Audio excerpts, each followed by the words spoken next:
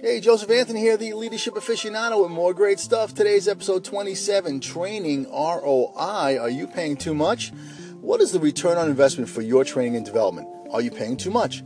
Now, I'm a strong believer in investing in yourself, but I think sometimes we get sucked into paying a little too much. I was at the Les Brown seminar yesterday. You gotta be hungry. And I was very disappointed. I was only able to stay for the first three speakers, and they were absolutely horrible. The third guy, who I guess was supposed to be the better of the three, he was just a used car salesman. He fancied himself. He said he gets $10,000 per speech, but his speech was nothing but shtick leading up to his development program for $10,000.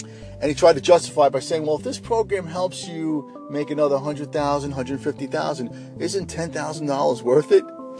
And if you sign up in the next 10 minutes, and of course he gave us a 10-minute break to sign up, my team will be more than happy to help you. And if you sign up in the next 10 minutes, I will give you access to my closed Facebook page.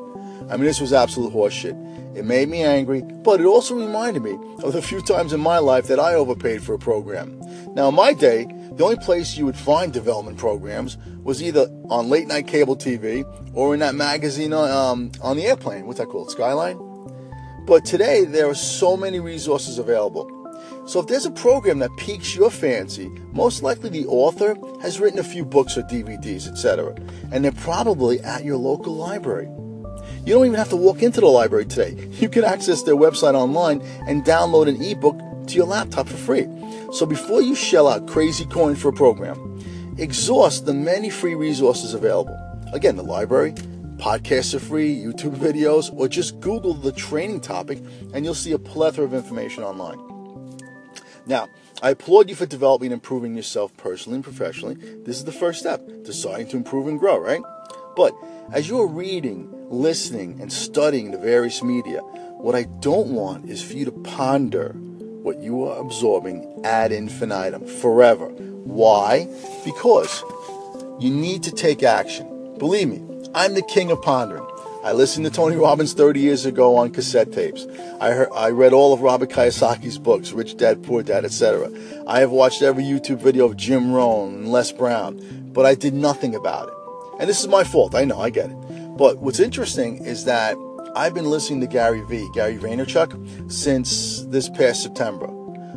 He's this social media marketing guru. I've been listening to his free daily podcast, and then I read 3 of his books that my library had, and within 3 months I started this podcast. Now, I was researching podcasts all summer. I found a website that wanted $75 a month to teach me how to make a podcast, and they were pushing another website that wanted $100 a month to host my podcast. But I heard Gary Vee on his free daily podcast mention that he believed audio was not the next fad or really the next wave, but where we were going as a society, because it's all about saving time. And he mentioned that there's an app called Anchor that you could download to your phone that will allow you to create and produce podcasts in minutes. And this is what I do, and it's all for free. Now, I'm not saying don't go for the pricey programs. Just do your due diligence, but try the other free resources first. And put what you learn into action and see how it goes. Then spend the money if needed. And remember, do you, boo, but do it with integrity. Thanks for listening. This is Joseph Anthony, the Leadership Aficionado, and I will chat with you mañana.